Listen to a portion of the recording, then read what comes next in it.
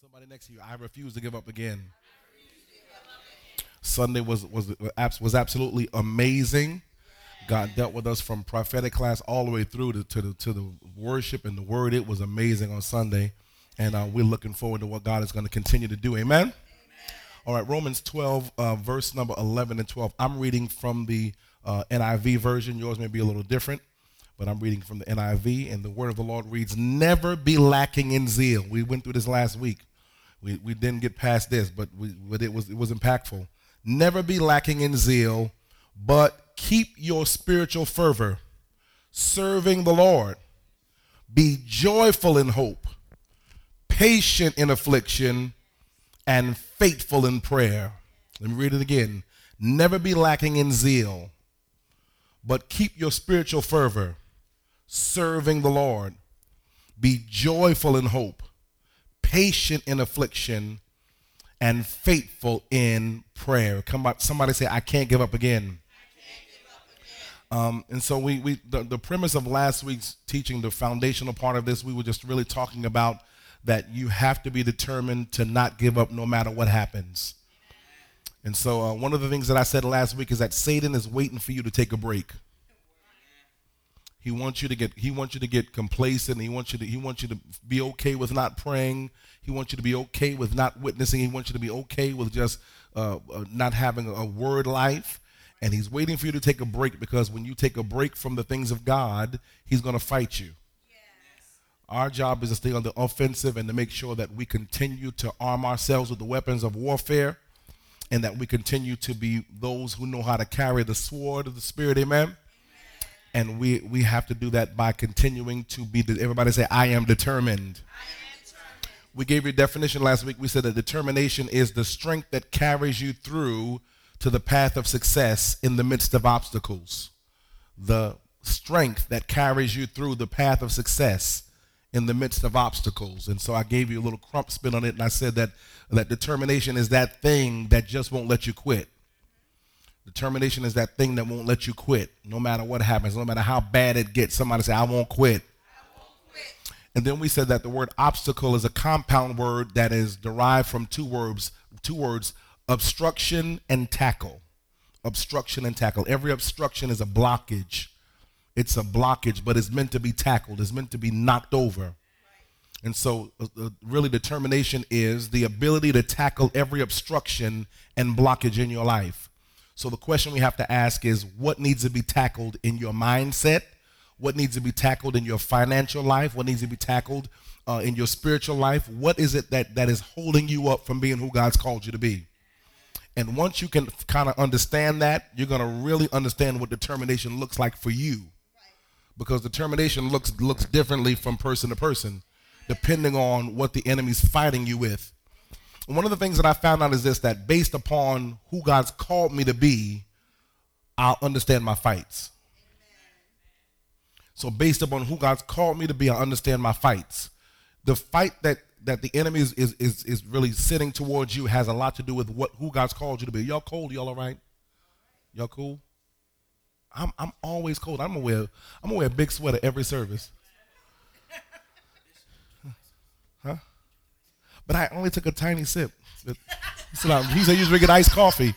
I only took a tiny little sip, but I'm just one or two. Yeah, that's Lord. Like the room feels chilly to me. That's just me. I'm always cold. It could be 80 degrees outside and I'll be cold.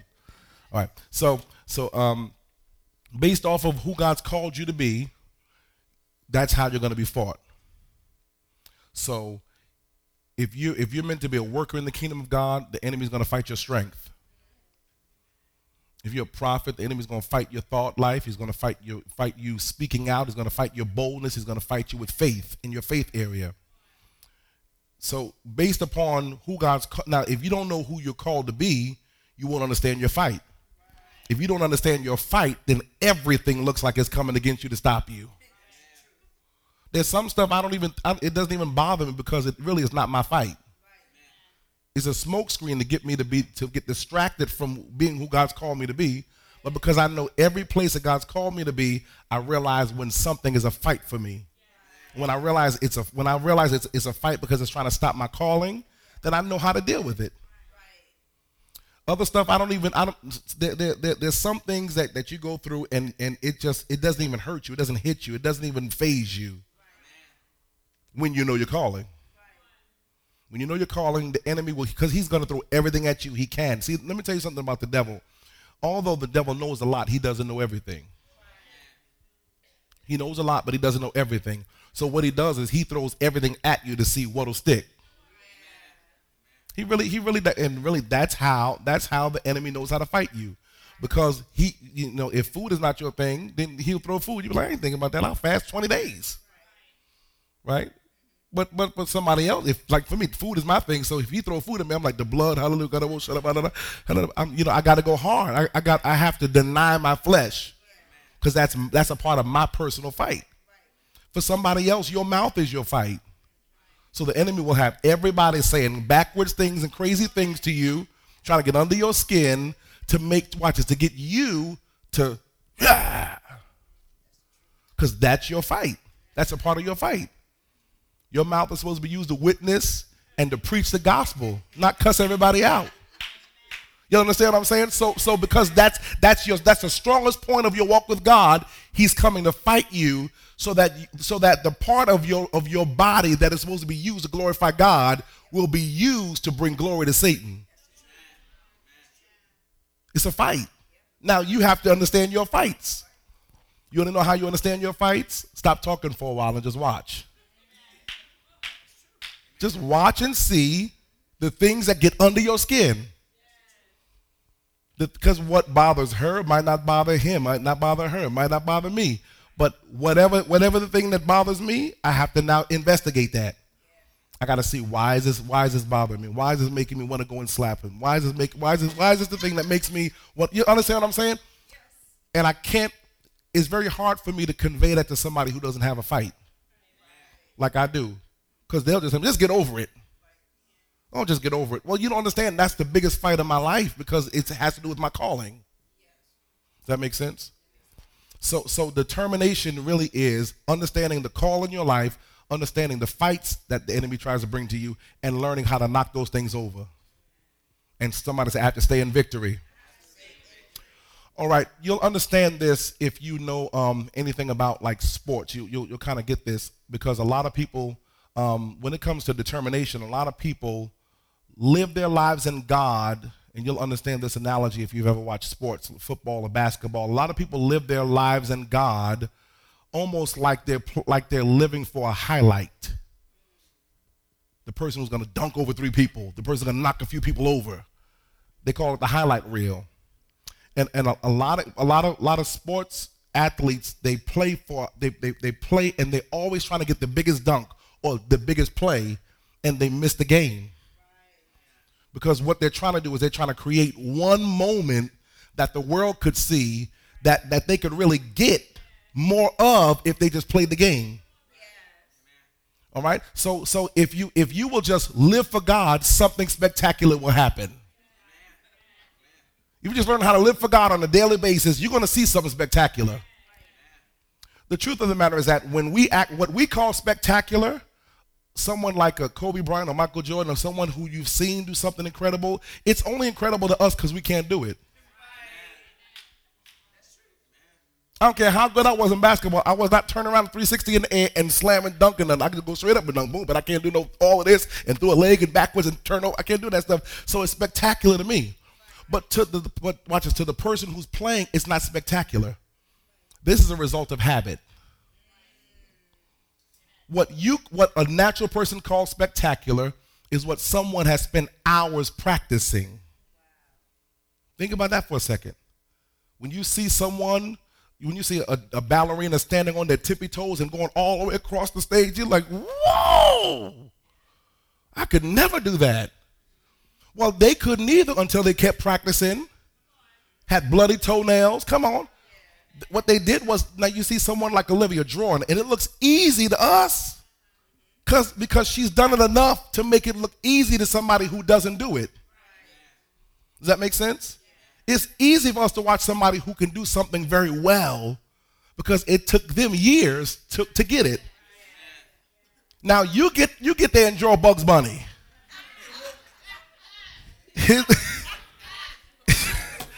One eye look like he got punched. The other eye look like it needs prayer. One of the little things is just lopsided. It's like, whoa. You wouldn't even know how to color it. You wouldn't even know how to shade and blend. But if you watch somebody else do it, one day I was sitting in there, I was watching Dominic, and I came in and he was drawing something, and I was like, man, I could do that. I went in the office, I could pull out my pencil, I started shading. I said, oh man, I guess I can't. Mine looked like the horrible, the worst version in the world of whatever he was doing, like the guy, the Salt Bay guy. I just tried to do the fingers, and it looked like he needed prayer. Don't understand what I'm saying? When someone sees you, they ought to see a highlight in action because of how much time you spent honing the gift. It should be very easy for you to pray for someone and see them recover because you spend enough time praying for people. Ooh, we're quiet. So what we do is the enemy wants to make us think that what we see is not attainable. I could never do that. No, you could. You have to be determined. The Bible says all things are possible to him or she that believes. Say, as long as I believe, it's possible. So, just write down Philippians 1 and 6. I'm not going to turn there. I just want to talk a little bit about it. Philippians 1 and 6. The Apostle Paul writes in Philippians 1 and 6, he writes these words. He says, being confident of this, that he who has begun a good work in you will carry it on to completion until the day of Jesus Christ. Let me read it again. Being confident of this, that he who has begun a good work in you will carry it unto completion until the day of Jesus Christ. So I want to talk about this for a second because this has a lot to do with determination. Because he says the first important part of Philippians 1 and 6 is, and there's several key points in here that are going to bless you that have to do with endurance, being determined, and completing and never giving up. He says the first thing is, I'm confident. Determined people are confident people. If you're going to be determined, you can't be determined and not be confident. See, I'm confident in who God's called me to be. So he says, I'm confident. The word confident, it means to have firm trust. To have firm trust and have strong belief. They don't have this back there, but I'm just freestyle a little bit in the Holy Ghost. It means to have firm trust, and it means to have strong belief. Say firm trust and strong belief. He says, I am confident. It also means, watch this, to be unwavering in all things. Unwavering in all things. Unwavering in all things. You know, the Bible talks about that a person who is wavering, or a person who is double-minded is unstable. Unstable in all of their ways. Why? Because they're not confident. And if they're not confident, they're not determined. So he says, Paul says, I am confident. I have firm trust in what I'm about to say. I have strong belief in this whole thing about what God is about to do. He says, watch this. What are you confident in? First of all, you got to realize this. If you're going to be confident, your trust has to get anchored in this statement. It really means that your trust has to get anchored in this next statement. What is it? That he who has begun a work in me, he's going to carry it through to completion. He say this. He started something in me, and he's obligated to finishing it. My job is now watch this. My job is to stick with him until he finishes what he started. That's all you got to do is just stick with him so he can finish in you what he started in you. He says, watch this. I'm confident that he who's begun a good work is going to complete this, and he's going to continue to complete it until the day that Jesus returns. So watch this. If God starts something in you, somebody say he will finish it.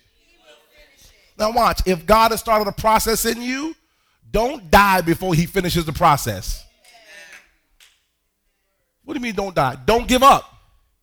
Don't let go. I'm in the middle of the biggest season of my life. How do you know it? Because he started something in me. Woo, glory to God. I'm in the middle of something, and this is how you know when you're in the middle of it, because that's where you want to give up. You all come on, say something, please say amen. Most people give up, and we're going to talk about why a lot of people quit. But most people give up too soon. We give up when we don't see the desired results happen in our time frame. Because we're operating off a different time frame than heaven. Heaven operates in eternity. We operate in time. So what we say is, this has been going on for X amount of weeks, X amount of months, X amount of years, and there's no way I'm going to keep going through this. We stop a process that God hasn't finished. A lot of us have gotten frustrated because we believe that God should have finished what he and given us by now what he promised us 10 years ago. When the truth is, the thing that we don't pray is, Lord, what kind of process are you taking me through? When is the last time you prayed and asked God, what do you want from me in this? A lot of times I'll go back and say, God, what did I miss that I haven't done yet? Because he's saying stuff all the time, but we miss stuff because we get frustrated. And when we get frustrated, it's like we erase everything that God told us to do about what he told us to do. And then we get frustrated because we're not seeing right now visible results. And we sometimes, and I know we do it, you don't have to say it, man, but I know we do it. We sometimes base our ending result based off of what we right now see. It don't look like I'm anywhere closer than I am to what God promised me than I was 5 years ago. And we deem that it's a no-go from here. I'm finished. I'm done. God, take me on to something else. I'm done with this. Ain't it somehow we tell God we finished when he's still going? Honestly, come on, we've all done it. I've been there. I've told God, I don't want to do this no more. I'm finished. I'm tired of this. I'm tired of people. I'm tired of everything. I'm tired of not having no money. I'm tired of all this. What are you doing? And he ain't say nothing to me. Why? Because he said something and I ignored him. Oh, Lord. And so a lot of us have to realize that. Somebody say, God's still working. He's still moving. And declare this to yourself. He's not finished yet. If he was finished, then he would have brought you to completion. He would have worked everything out of you, and you would have been ready for what you said that God told you was yours. Somebody say, it's a process. All right, but now that's a great fact. But the most critical fact of Philippians 1:6 is that God doesn't quit. Write it down. God doesn't quit. God does not quit. God is not a quitter. It's impossible for him to be so. So because God's not a quitter and I'm his child, watch this, it's really not in my DNA to quit. It's not in my spiritual DNA, it's not in my spiritual nature to be a quitter. Before I came to God, it was in my nature, my natural carnal nature to quit and start and quit and start. But now that I am a new creature and old things have passed away, it's not in my spiritual makeup to be a quitter. Why? Because somebody said God's not a quitter. So watch, this is a question. Based off of your life of living from God, from the time you told him, Lord, take my life, I believe you're the Son of God, Lord Jesus, you died for my sins, and I believe I'm saved. From that time to now, watch this, if you were God, would you have given up on you by now? From the time you said, yes, Lord, to right now, if you were God, would you have given up on you? Yes or no? Come on. Okay, so the question is, do you think God's given up on you? So if that's it, now we got a lot of questions. If that's really true, then why do you give up so easily? If God can take some of the worst cases and stick with us, Lord Jesus. If God can take some of the most controversial people, come on, some of the most craziest folks before they got saved. If God can take people who had no regard for life, anybody else's possessions, nothing else, and stick with you from that to here. Now, I know you're still a work in progress. I know you still got a little ways to go, but if he hasn't given up on you, why do you give up on the process that he's walking you through? It just goes to show that a lot of us don't really trust God. Oh, Bishop, come on. A lot of us don't really trust God. He said, lo, I will be with you always. Come on now, if he says always, then when does he ever leave? Lo, I will be with you always, even until the end of the world, or the end of the age, which is the end of the world.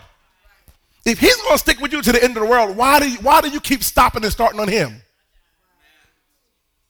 Why do you start and stop on processes that he's trying to take you through? Because he wants to take you to another glory, to another dimension of his presence, to another dimension of favor, to another dimension of blessings. You've been living at the $100 level for years. God wants to take you to the $10,000 level weekly. Come on, y'all, say something to me. Y'all quiet. He does? Yeah, he does. He wants to bless your life. He wants to take you up from here. We don't see that because it's hard for us to trust the process, because all we've ever seen is $50 after we pay our bills. It's very hard for you to see that there's more for you if you've never experienced it.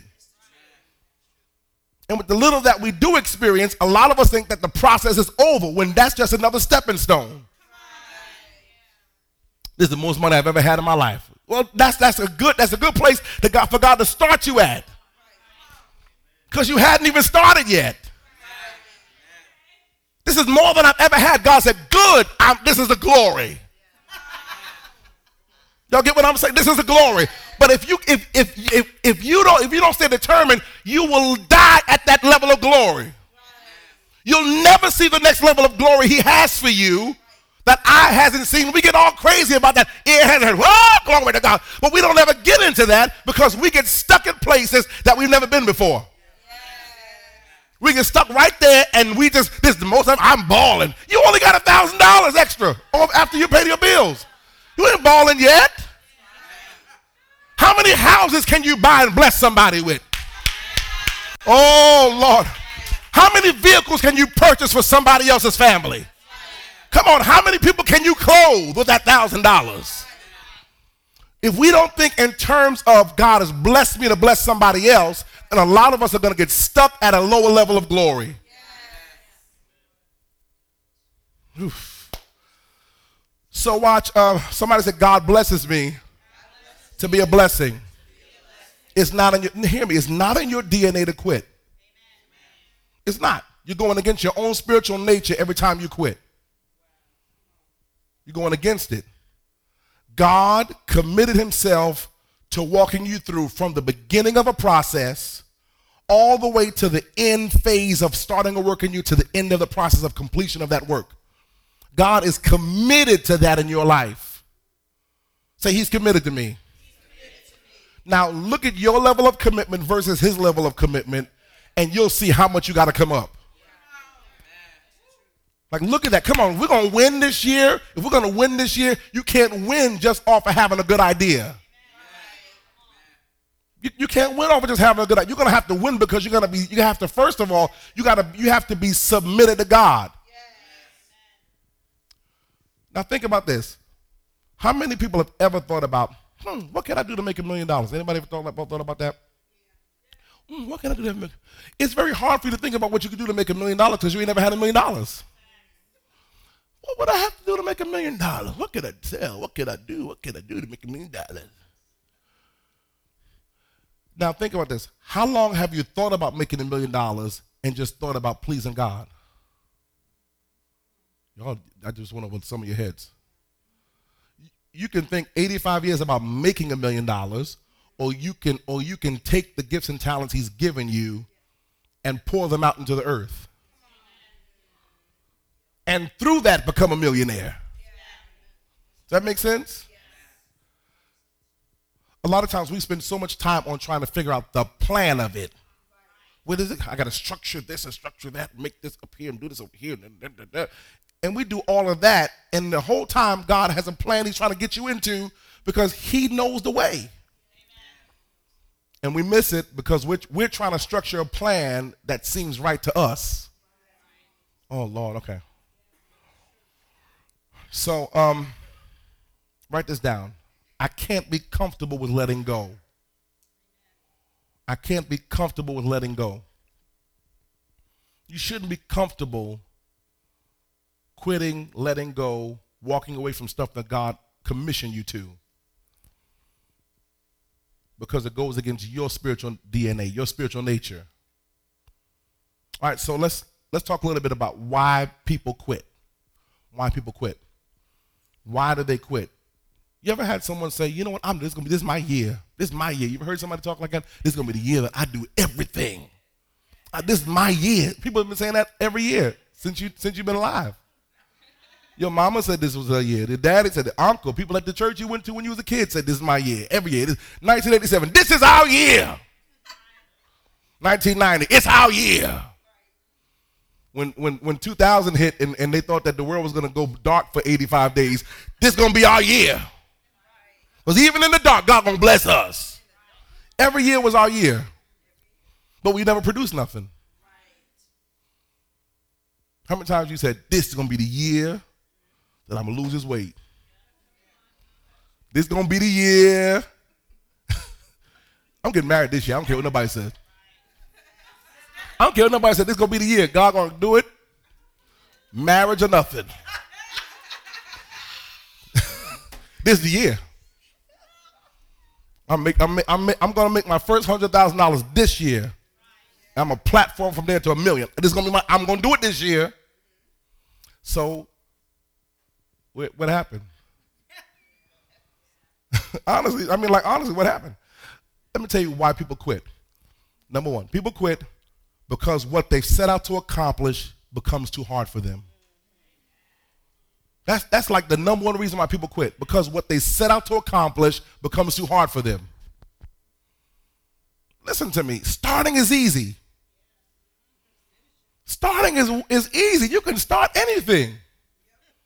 I'm going to write a book. You've been writing a book for 40 years. The book should have been done.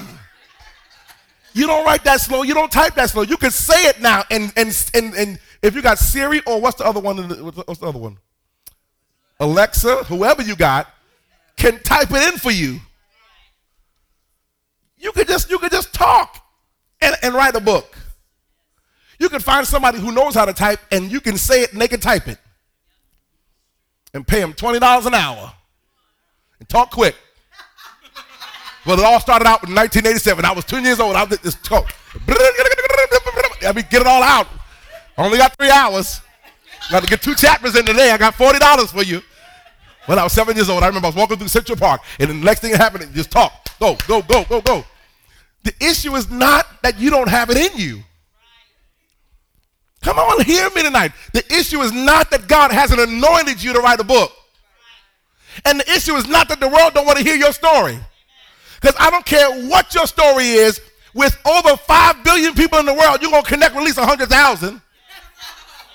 And if you have 100,000 people that buy your book at $10, how much money is that? Somewhere, somebody's going to connect, watch this, to your story, to your pain. Somebody, come on. You don't have to be a superstar. You just got to have a story. And all of us have one.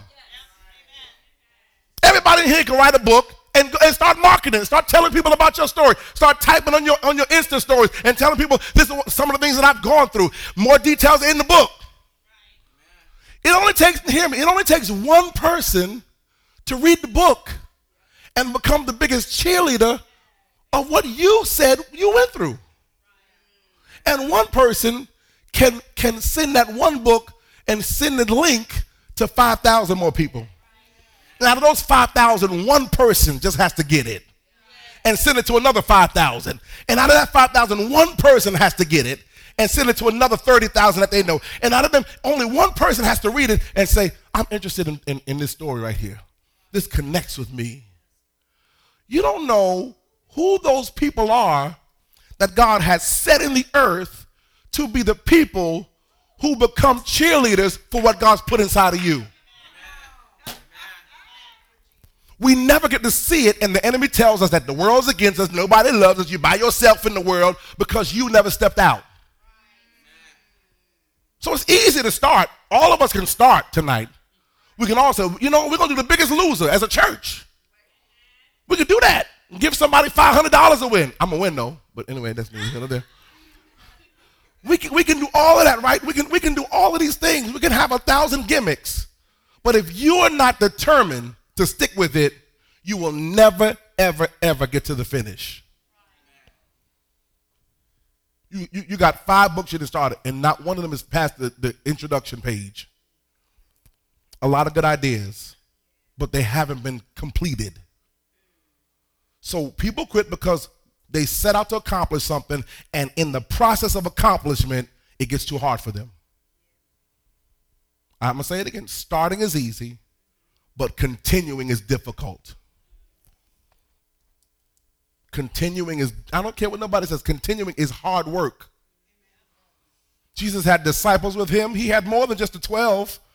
He had disciples with him. They were following him, Jerry. They were all around him, walking with him. And then one day he starts talking about eating his flesh and drinking his blood. And they thought this man was talking about cannibalism. They weren't spiritual enough, although they were around him. They misunderstood the message. They got offended by what he was saying. They got afraid because he thought that they were all going to eat each other.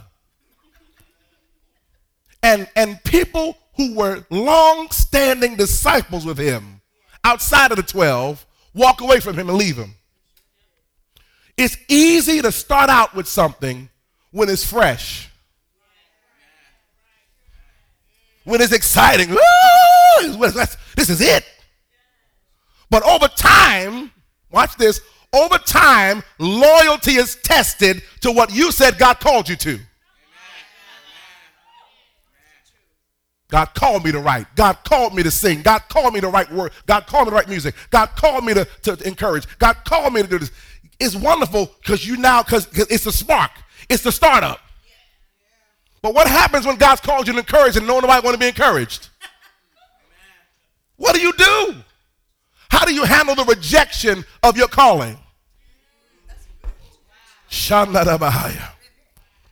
How do you handle that? How do you handle when you know you're supposed to be worldwide, but you're stuck local? How do you do that? You're going to have to look in the mirror and stay determined, because obviously your time hasn't come if you've been faithful to it. Because he says this, humble yourself under the mighty hand of God. See, the issue is when you think you're greater than the time frame that God's called your greatness to. Stay humble and be small until God expands you. Whew. Lord, this is for somebody tonight. A lot of times what happens is when you know you have something that nobody else has, it's very easy to get lifted up in pride, because everybody who's doing what God's called you to do is like a counterfeit to you. You can tell me if I'm wrong. You can look at somebody who has a business. You're like, they copied it off somebody's page. This is all fake. This ain't right. Because you know it. Because you're anointed for it. Somebody you see somebody join, you be like, they trace that. You understand that. You know what that looks like because you know what an authentic drawing is like, because you've spent time. You're anointed to draw. Neil, you can hear somebody playing and be like, that ain't right. They cut and copy that stuff in the studio. This ain't right. You understand what that's like. Why? Because he has an ear. He's played. He's been around musicians. He's been around singers. You know what it's like when somebody takes a short road to get ahead, and here you are waiting, but you got the real thing. You don't. Let me tell you from experience. You're going to spend a lot of days crying because you're going to feel like your time and season has passed you by time after time after time after time after time again. But it hasn't. It just looks like it because God hasn't released you to the world yet. Woo. Sometimes what God will do is, I feel the anointing on this. I feel something coming on me. Sometimes what God will do is he will oversaturate an area that he's called you to because he has to get the counterfeits out the way. Lord, I feel like preaching tonight. He has to get the counterfeits out the way so everybody becomes a prophet. Everybody becomes a business owner. Everybody wants to teach. Everybody wants to preach. Everybody wants to wear a collar. God said, don't wear one. Don't tell nobody you're a prophet. Just walk in it. See, what is he doing? He's humbling you, but at the same time, he's making room for you. And eventually, everybody's going to get tired of the counterfeits. And then God's going to say, watch the real prophets show up. Oh, Lord. So the fight of the enemy is to keep you in a place, watch this, when you have the gift and you have the talent and you have started, but it's taking long to get to the end product. The enemy's job is to make you feel like, what's the use? See, we're talking about determination. This is about you being comfortable with waiting. It's okay to wait. Hear me. There's a lot of stuff that we have wrong within our own culture. Church culture, our culture. The reason why a lot of people try to tear other people down is because they don't want to wait their turn. I don't have to tear another pastor down. I don't have to tear down another prophet. I love everybody. Somebody else prophesying, I'm like, oh, they got it. They got the oil. Whoa, they got it. But guess what? When my time comes and I step out on the forefront, there's not going to be an ounce of pride in me because I spent so much time on the backside of the mountain. Come on here. David didn't have to come in and tell his brothers, nah, look at where I'm at, look at where you're at, look at what God did. He didn't have to say that because on the backside of the mountain, all he was doing was getting delivered. He was spending his time in worship, worshiping God, taking care of sheep, stinky, smelly. Nobody saw the process. But when he came out of there, the oil wouldn't flow for nobody else. The other brothers had the muscle, but he had the anointing. Ah, glory.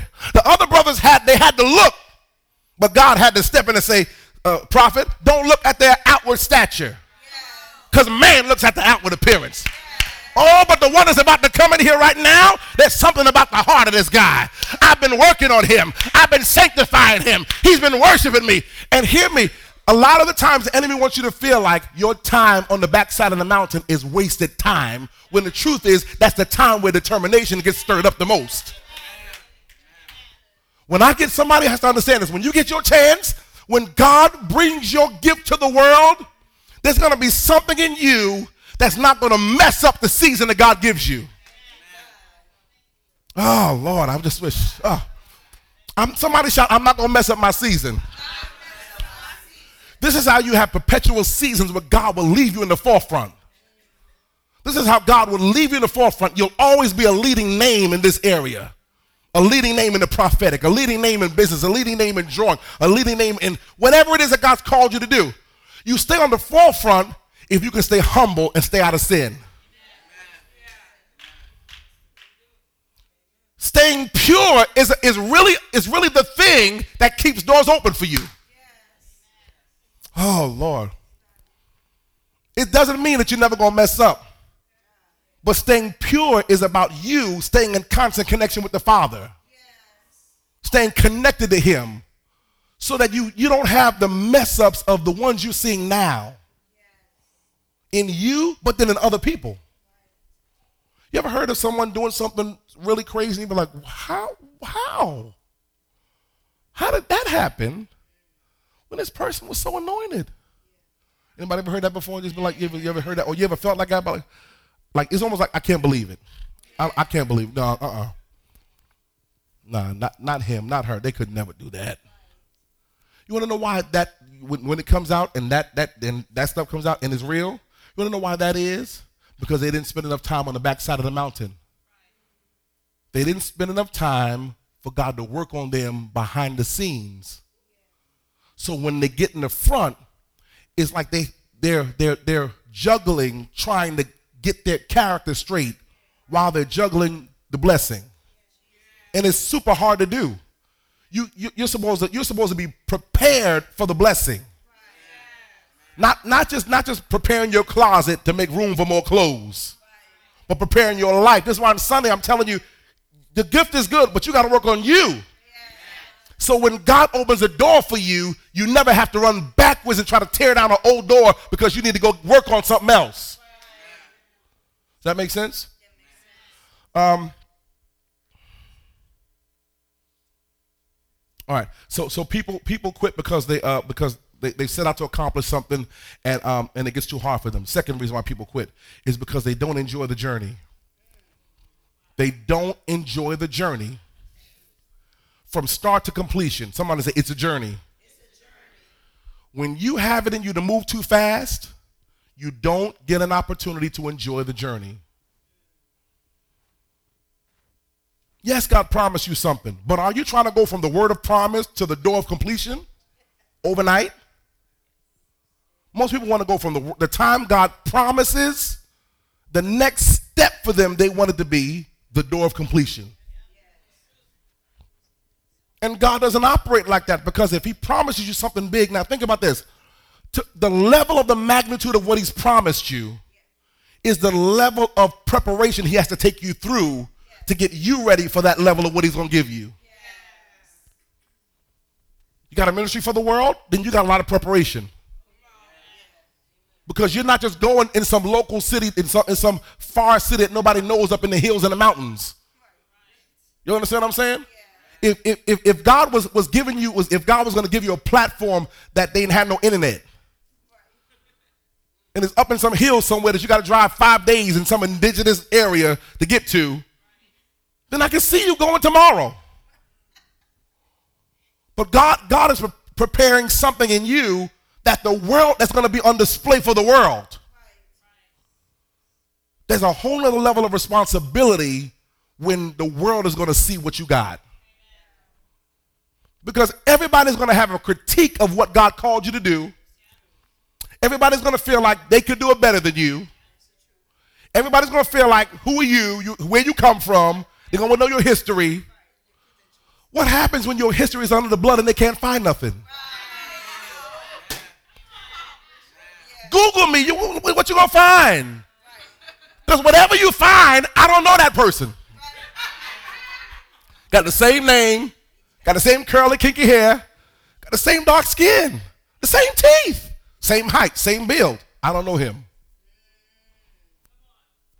I don't know him. Somebody sent me a picture. One of my friends in Portland sent me an old picture of over 20 years ago of me on Black Planet. Some of y'all don't even know what that is. Some of y'all don't even know what Black Planet is. Old school Black Planet. And my handle there was New York Sexy Man. And my friend sent me this picture. Said, "You remember this?" No, he sent it to me. He sent it to me. I had a picture of like this. I had braids in my hair. New York Sexy Man. He said, "You remember this?" I said, "Nope." I don't know who that is.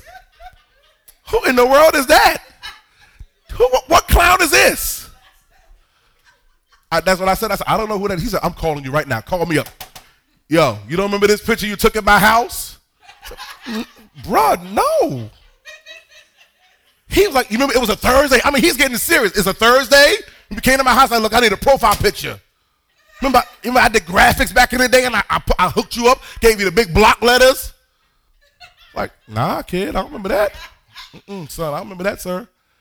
Bro, you don't remember this? I said, nah, I really don't remember that. He said, "You're a preacher. Why are you lying?" I said, "No, the Bible says, if any man be in Christ, he is a new creature." I said, "That was before I really got saved." I said, "So that guy died when I rededicated my life to God like for the 100th time." Y'all.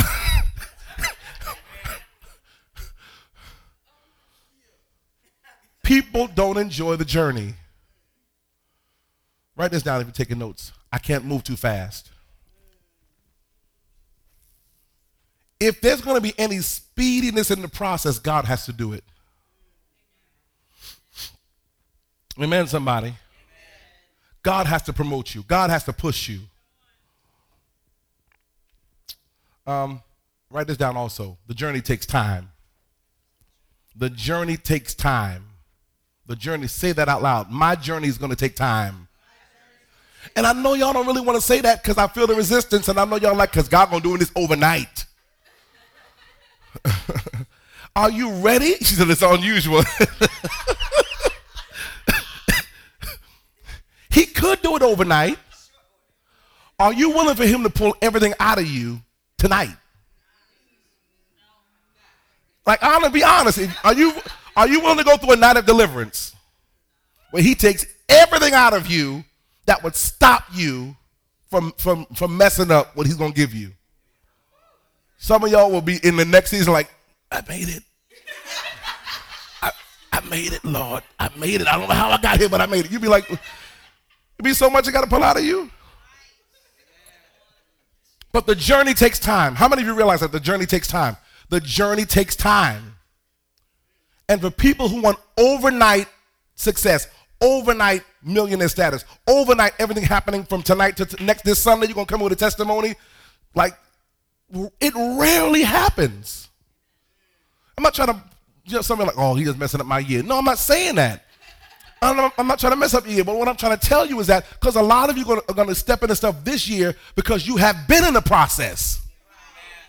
You've been going through something. This is not the first year you've been sacrificing and giving and all of this. You've been giving. You've been sacrificing. And I believe God's going to reward you unusually this year.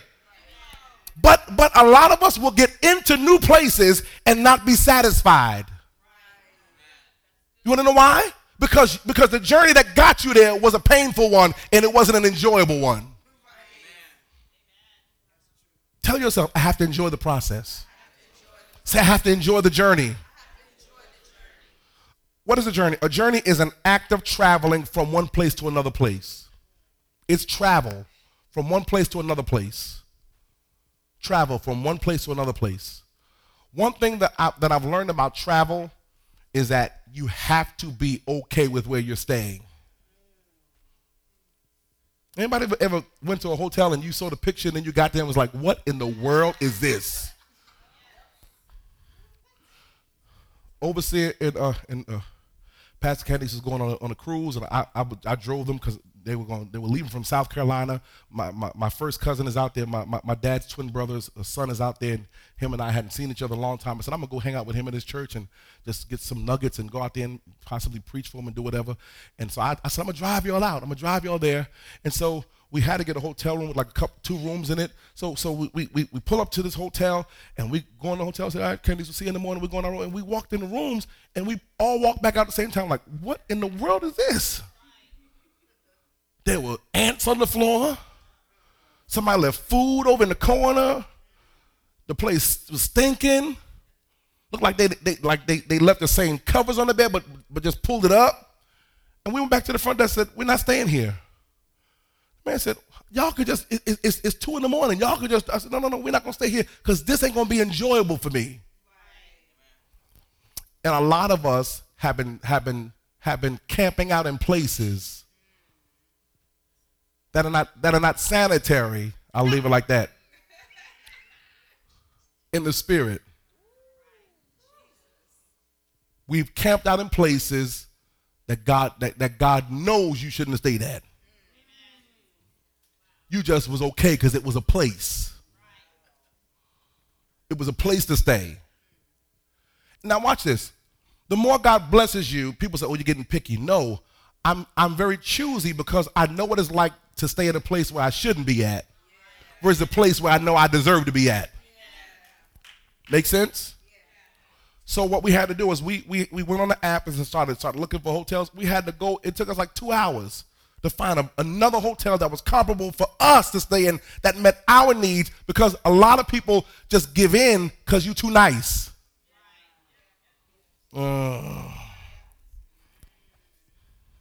I'll sweep up. That's not your job. Just bring me some more sheets. That's not your job. And then we get upset because we put more work into something that should have been enjoyable. Can y'all see the analogy? The journey is supposed to be God stripping stuff off of you and then giving you rest. Taking something out of you, then giving you a season of rest. Then advancing you. Taking something out of you, giving you a season of rest. Advancing you. Taking something out of you, giving you a season of rest. Now, a lot of us, that our walk with God hasn't looked like that. It just looked like he takes something out of me, then somebody messes with me and something else get in me.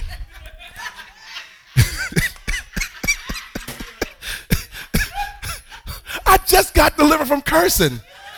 Then a week later, somebody got on my nerves. Now I'm punching. Now I get delivered from punching. Then something else happened. Now cursing came back. That's how a lot of people's lives look at God. The way you want to know why? Because you don't know how to enjoy the process. When's the last time that you focus on an end result for your life? What did God promise you? What did he say to you? What did you hear him say about your life? Do you spend any time meditating on that in your downtime? Most people don't. Do you see yourself being used by God the way you believe he showed it to you, or he said it, someone said, God's going to use you, going to lay hands on the sick and they recover? Do you see yourself really doing that? You spend time, you put on worship music, sit in your house or some music, and just sit in the house and just see yourself praying for people and arms growing out. Like, we don't do this kind of stuff, so it's so far into our spirit that as God is bringing you closer and closer to the end result of doing that, your anxiety starts kicking up because you're not comfortable in your spirit with it. You're not, y'all understand what I'm saying? You're not comfortable with that, so the closer you get to it, the more your flesh starts, you allow your flesh to kick up because the truth is you really don't want to go into that yet because you ain't ready for that. So you start thinking, how am I going to do that? It just shows that you haven't spent enough time getting comfortable with what he said to you. What is like the 3 biggest prophecies of your life? And how often do you spend rehearsing those things to your spirit and sitting and seeing it play out in your mind's eye? We don't do that enough. We don't do that enough. We in warfare. We don't spend enough time seeing ourselves in the blessing. You want to know, the blessing for Israel was so great that God kept telling them, see, I have a land for you, Lord Jesus. He didn't say, I have a land for you that flows with milk and honey. He said, see. And then when they came to Jericho, he said, see, I have given you Jericho. The terminology stayed the same. See it first. The terminology with God never changed. He's the same yesterday, today, and forevermore. He kept telling them, see, I have a land. See, I've given you a land. See it, see it, see it. Israel couldn't see it, so they bucked up against it. Because the closer they got to the land, the more their flesh kicked up. Until God told them, I don't want y'all going in it. It wasn't that he wasn't a good God. He wasn't a good father. That has nothing to do with it. It wasn't that he promised and took it back from them. They forfeited it because the closer they got, their flesh couldn't take it. Because they wouldn't do what he told them to do. See. Come on, you got to spend time seeing it. Come on, you're a prophet. See yourself prophesying. See the roar coming out of your belly. Come on, you got to see it happening. Come on, you're going to be a business person. See yourself with a client list that's pages and pages and pages. Come on, you got to see it. If you don't see it, the closer you get to it, the more you'll deny it. And guess what the word says about that? As a man thinketh in his heart, so is he.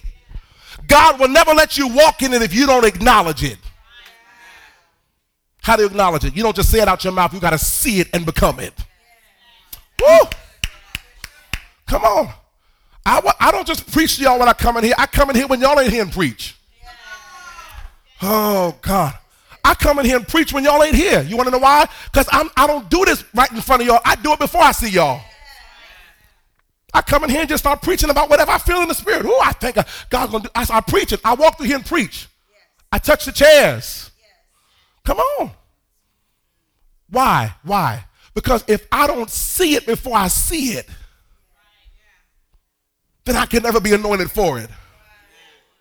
And a lot of us want the anointing to fall on us, but we don't take enough time to see ourselves in the anointing. Does that make sense? God could use you greater if you saw yourself being used by him.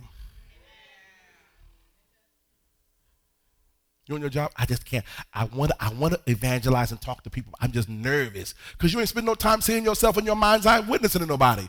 You never seen yourself praying for them and praying with them this prayer of salvation and seeing them turn their life to Christ. You never seen it in your mind, so it's foreign to you when you see somebody and you know they need Jesus and you're close to them. Your flesh shuts it down. You go automatically to the defense mechanism, which is your excuse.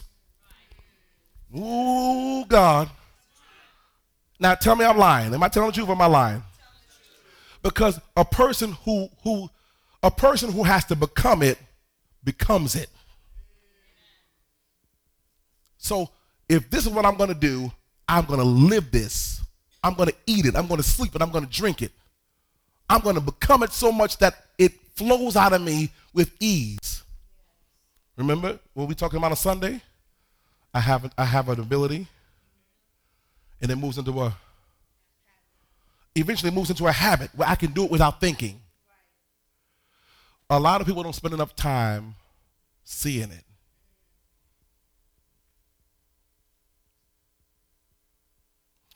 Now, when you have to see it, that means you don't have to talk so much. People who talk a lot never really accomplish a lot because they spend so much time trying to build a case with their mouth that their spirit never gets it. So the Bible says, study to be quiet. Proverbs talks about that a fool is known by their much talking. People who are foolish are known because they say everything and they just try to impress people, and their defense mechanisms and all the stuff comes out of them. And the truth of the matter is that the people that you're talking to, you ain't fooling. If somebody came in here and was talking about making millions of dollars, you could look at them and be like, you ain't no millionaire. I could look at you and tell you you're not a millionaire. My discernment just kicked up when you walked in the room. I'll leave you alone. Say, I have to enjoy the process. Say, enjoy the journey. Say, I have to enjoy it. Smile more through the process. I know it ain't your day yet, but smile like it is. You're going to have to learn how to. Now, this is why this is important. I got like 5 minutes to do this. This is why it's important. Because a lot of us, you'll never be able to bring anybody else into it if you don't enjoy it first. Because anybody you bring into it, you're going to be bringing them into your pressure, bringing them into your pain. Listen, do it this way because I had to do it like this. Well, Lord, I don't want to do it. I don't want to do this now. Why? Because I'm coming into what I feel. If I got discernment, I'm coming into something that you hate. Okay, I'll leave that alone. All right, let me give you another one. Why do people quit? They don't like the treatment that they went through in their process. They don't like the treatment that they went through in their process. How often do you embrace your story? How often do you really just say, this is what I've gone through and it's made me who I am? Question, does your story still bring you pain? Does your story still bring you shame? That means you're bitter with the process. It's hard to go into your next when you're bitter right now. You got to come to peace with your story. You got to get delivered. You have to get delivered from the pain of your story so that when you tell your story, you ain't telling it and somebody's afraid to ask you about it. And then my mother left me and then I had to fall in. They're like, wait a minute, I'm Lord, you manifesting right now. I can't even talk to you about this. I want to know how you overcame, but obviously you haven't. If this is supposed to be a testimony, then what you're telling people is that you passed the test of it. How often can you share your testimony with somebody who doesn't know Jesus and you don't scare them away because they're afraid of asking you how you really made it because you really haven't? You in God, but you're still 13, living it. You understand what I'm saying? If you don't get delivered from the pain of the process of what happened, the treatment that you went through in your life, if you went through abuse in a relationship or marriage, if you went through abuse in your home, you went through someone molesting you or raping you, if you haven't forgiven that and gotten rid of all of that, it's not a testimony yet. It's not a testimony yet. It only becomes a testimony after you have passed the test. And the truth is, it shouldn't still be a test 20 years later. Because it came to pass. Lord help me. It came because without that, you would never become what God's trying to make you today. Some of you wouldn't even be sitting in this sanctuary if you didn't go through what you went through. Come on, say amen. You don't want to say amen. I might be here. No, you wouldn't be here. You would have been somewhere else. Life would have taken a different turn for you. I got sent to Virginia to live with my family. They sent me here to Virginia to live with my family. You've been upset about that for the last 20 years, but look at what God's doing with you right now. You might have hated it back then, but now grow from that because look at what God is doing in your life. Because from a place you didn't want to be at, look what God is making out of it. Out of something crazy, somebody say something great is growing. Oh, you got to get delivered from unfair treatment in your process. Somebody lied on you. Forgive them, even if they're still telling a lie. God will expose the truth from the lie. Don't try to knock it down and shoot it down and get on everybody's Facebook page. They ain't got to do all of that. Just live. Thank you for the one, amen. Live. Have a life. People who are uptight about everything that's been said wrong, all of us in this room, somebody said something wrong about you. If you're going to live, if you're going to chase down all of that, you're going to be tired for the rest of your life. Because somebody's always going to have something negative to say about you. Somebody's always going to say that you did something wrong. Nobody's going to like everything you did. As a pastor, all y'all don't always agree with everything I say and do. But guess what? Just stick around. Let God deal with me. Call my bishop. Call my apostle. Y'all don't like that kind of stuff. But see, y'all don't like that kind of stuff because what it means is you got to let stuff go. And the only way that you're going to grow is you got to have to. Unfair treatment is one of the biggest things that people hold on to from their past. My mama whooped me and abused me when I was growing up.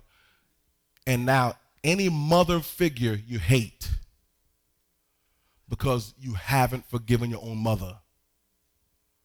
My daddy wasn't there for me. So God sent surrogate men in your life to almost be father-like figures. You resisted all of that because you hated your own father. I can see that when you're a child, but the more you grow, you put away the childish things and you start seeing, God, I didn't have him, but you gave me all of these. In other words, what I'm trying to get you to see is that you can spend the next 20 years claiming unfair treatment, flag on the play, right? Or you can say, it happened, but God allowed it to make me who I am. Amen. And a lot of us don't realize this, but a lot of the stuff that you went through that was unfair, you had to go through it and heal from it because you're going to be ministering to people who are claiming life is unfair. Amen. Life is unfair. My mama treated me wrong. Everybody in my family, overseer and I were out at Trader Joe's yesterday and ran into a young lady and overseer was able to minister to her.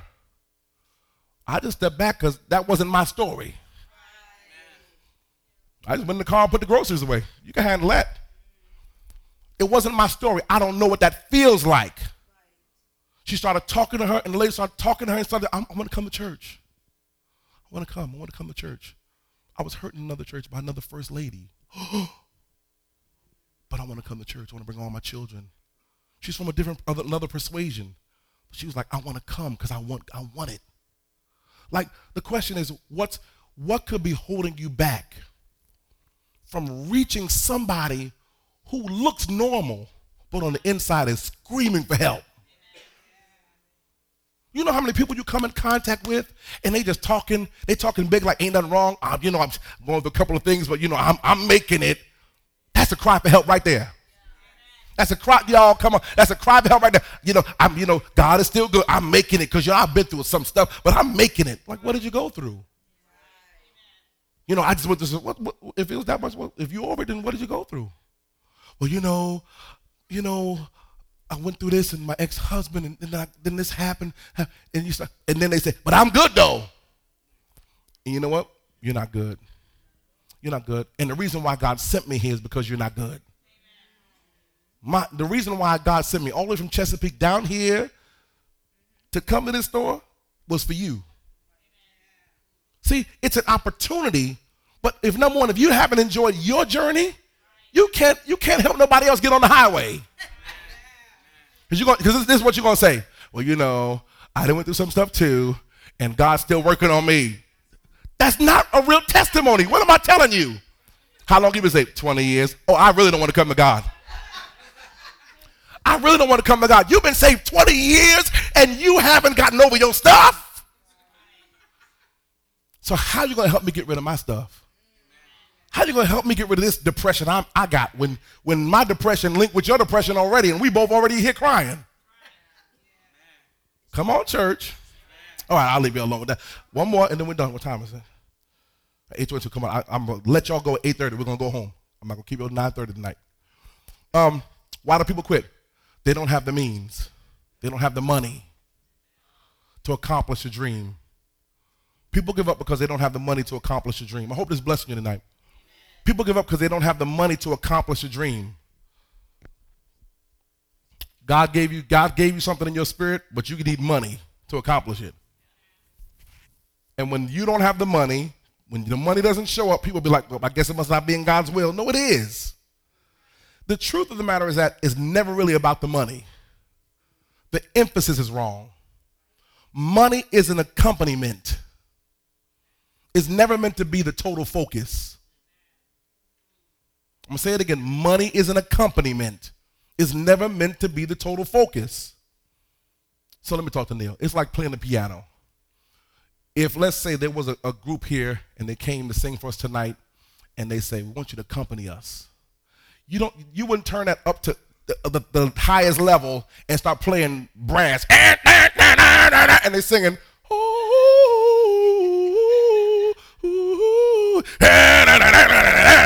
because he's no longer accompanying them. He's becoming the star of the show. But you didn't come to hear the musicians play, you came to hear the choir sing. Woo, y'all missing this. What we do is a lot of times, this is what we do. We make money the feature. We make money the feature of everything God wants to do for us. And then what happens is we become shallow in our faith. You become shallow in your walk with God because faith should be on display and not your money. Your faith should be, the world ain't worried about how much money you got because they got money. What the world has to know is how much do you believe God. They need to know that you didn't have the money, but God sent the money because you trusted in him with all your heart and you didn't lean to your own understanding. Come on, I got the promotion not because I was sleeping with the boss man. I got the promotion because I was faithful. I followed biblical principles, and because I followed that, I had an excellent spirit. Come on, Daniel. And God allowed me to be promoted. The narrative has to change from the Christian community so the world can see that you don't have to do it Satan's way. It opens up a door for us to tell them that there's a way that seems right to man. But the end of that way is death and destruction. I can't tell you that if I'm in death and destruction myself. So people quit because they're waiting on the money, so they never step out in faith. You want to know when money comes? Money comes when you believe God when you don't have the money, but you step out anyway. He will meet your need. Come on. My God shall supply means you don't have it. But he sends into the account what you need so that he can supply the need so that he can get the glory. But a lot of people, they don't operate by faith. They operate by what they see in their bank account. People get depressed when they don't have no money. And it's a slap in the face to God because we don't praise God the same in tax season that we do when they ain't got no money. Your praise a little lighter, your feet a little lighter when tax season comes. Oh, glory. When tax season over, it's like you got bricks on your feet.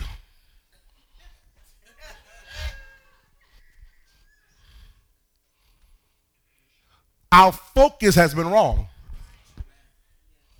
Come on. If money is the feature, then that means faith becomes the accompaniment.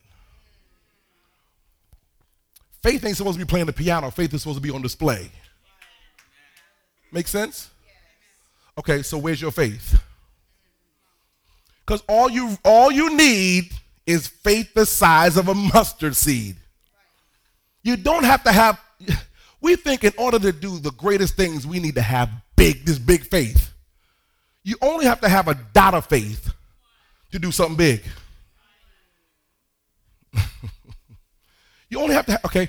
You remember when the disciples were talking with, Jesus was talking with disciples and he was talking about forgiveness? And he was telling them, forgive them 7 times 70 and all that stuff. And you know what the next thing they said? Increase our faith. Increase our faith.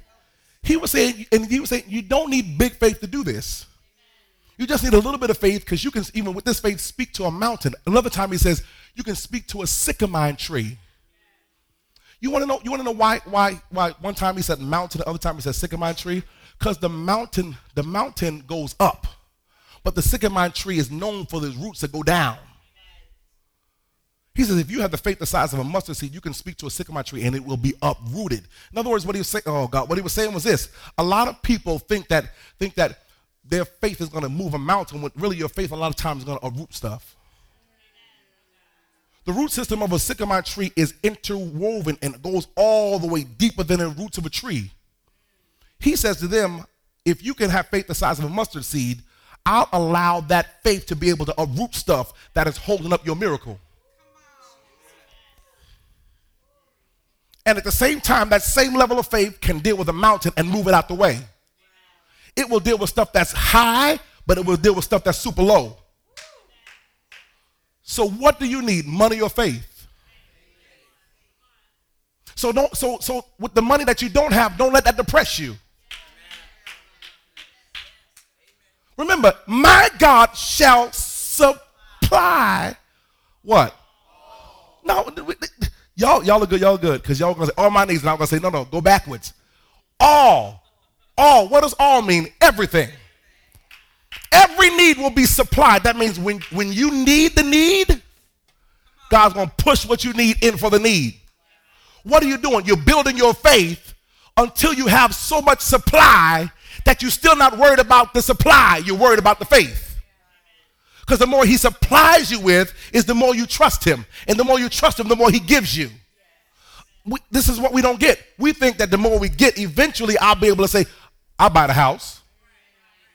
How much is the car? $38,000. I'll pay for it right now. What we do is the more we get, the more we stop having faith. So this is why after you get a big lump sum of something, and you go on your little shopping sprees, and you activate faith, it takes a while for the next blessing to come. It takes a while for the next, y'all please say amen.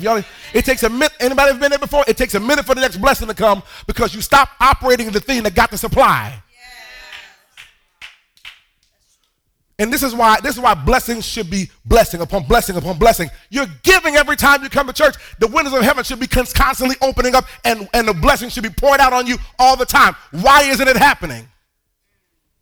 Because our trust, we say our trust is in God, but our trust is really in the supply that we currently have. And when God gives you more supply, you're like, woo, all right, so I got a mishap now. Something happened. How much is that going to cost? $38,000. All right, I'll pay for that tomorrow. I'm going to write a check. I'll be back tomorrow.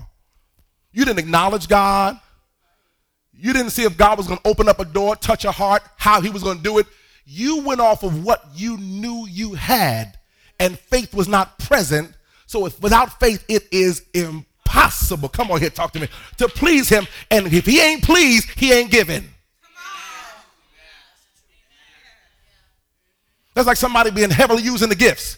When they start relying on themselves and not in the faith that God's going to use me, they think I'm going to be used. I'm using me because I'm doing this. Then what happens is everything dries up. And this is why people who start out really good have to rely on gimmicks and fake miracle waters and all this other kind of stuff. Talking about it came from the heart of Jerusalem when it came from their backyard holes. Talking about the God, this is mighty miracle water, and it ain't nothing but tap water. They got to rely on gimmicks because what once flowed freely in your life, the giftings and the anointing that came because of faith, stopped flowing. Now you got to resort to gimmicks to keep it going. And don't get too heavy on the faith healers and the people who are faking it, because a lot of people in church do the same thing. They faking it too. You was on fire for God. Now you faking the fire. You ain't really dancing because God did something for you. You dancing because you don't want to look like the one that don't have to dance. A lot of people faking in God because they stopped moving in faith. Pick your faith back up. Come on, get your faith high again. Trust God with the little. Remember that it's not about how much money you have. It's about the supply he wants to give. All right, Lord Jesus. Okay, last one. Woo. Say, I wasn't born a quitter. Say it to yourself. I wasn't born a quitter. Come on, say it again. I wasn't born a quitter. You don't remember when you came out your mama's womb. Whether they cut you out or she pushed you out. You don't remember that. But let me tell you something. You eventually kicked and screamed. You were born, and there was a level of being adventurous inside of you. We all had it. You wandered around. Somebody, come get over here, boy. All of us had it. Say, all of us had it. You were born to be adventurous. You were born to do something great. Question is, Who broke you? Who broke you? What broke you? What broke you that allowed you not to trust God enough to step out on a ledge and say, oh, with me and God, we can do this? A lot of people came to God and you were more adventurous when you first got saved. I ain't got no money, but I'm believing God, my rent gonna be paid in 2 weeks. You testifying in front of people. You didn't even have a job. I believe God. I'm going to dance tonight because I believe in God that as I praise him, a miracle's coming to my house. And then guess what happened? The money showed up. And over time what happened was we started leaning to our own understanding. Or you came into God and in your process of deliverance, it came up in you that somebody dropped you. Just write down 2 Samuel 4:4. We may start here next week. Somebody broke you or something broke you because you weren't born to be a quitter. Anytime you start and stop, it's indicative of something that's happened in your past that you're still comfortable with. 2 Samuel 4:4. Y'all wrote it down? Read it. It talks about Mephibosheth. Mephibosheth. This guy was, he had royalty in his blood. But somebody dropped him. Somebody dropped him and his life was never the same again. I stand on your feet. We're done. I'm not going to get into that tonight because if I do, we won't get out to 9:30. Y'all be upset with me. He lied to us. He told me we're going to get us out at 8:30. He lied. He lied. Hear me. If you can't remember anything else I'm saying tonight, remember these words. Remember these words. It's not in your DNA to quit. Say that. It's not in my DNA to quit. I don't care if you believe you came from a family of failures. You're going to be the first that won't quit again. I don't care if everybody in your family, nobody in your family owned a house, you're going to own one. Okay, if everybody in your family owes $1 million on bills combined, you'll be the first one in your family to be debt free. Don't quit again. Don't allow quitting to be the norm for you. Don't allow the stop-start syndrome to be the thing that you teach your children. My children come to me and said, "You're fasting?" Yeah. They say, "Don't you want to eat?" I'm like, you better believe I want to eat. So, and then they say, "So why don't you just eat?" I say, "Because I'm after something. I'm after something. I'm killing this flesh because I'm after something. And I want what God has for me." What am I doing? I'm teaching them that although it's difficult, they'll see me going through it. I want them to see it. The saints may not see it, but at home they'll see it. Because they eating pizza and I'm looking at them like, for real, in front of me? And when they ask, why are you doing this to yourself? I'm not doing this to myself. I'm doing this because I want something more in God. I want something from God that I've never had before. I want something new and fresh. Or I'll tell them, I feel like my relationship with God is a little stale.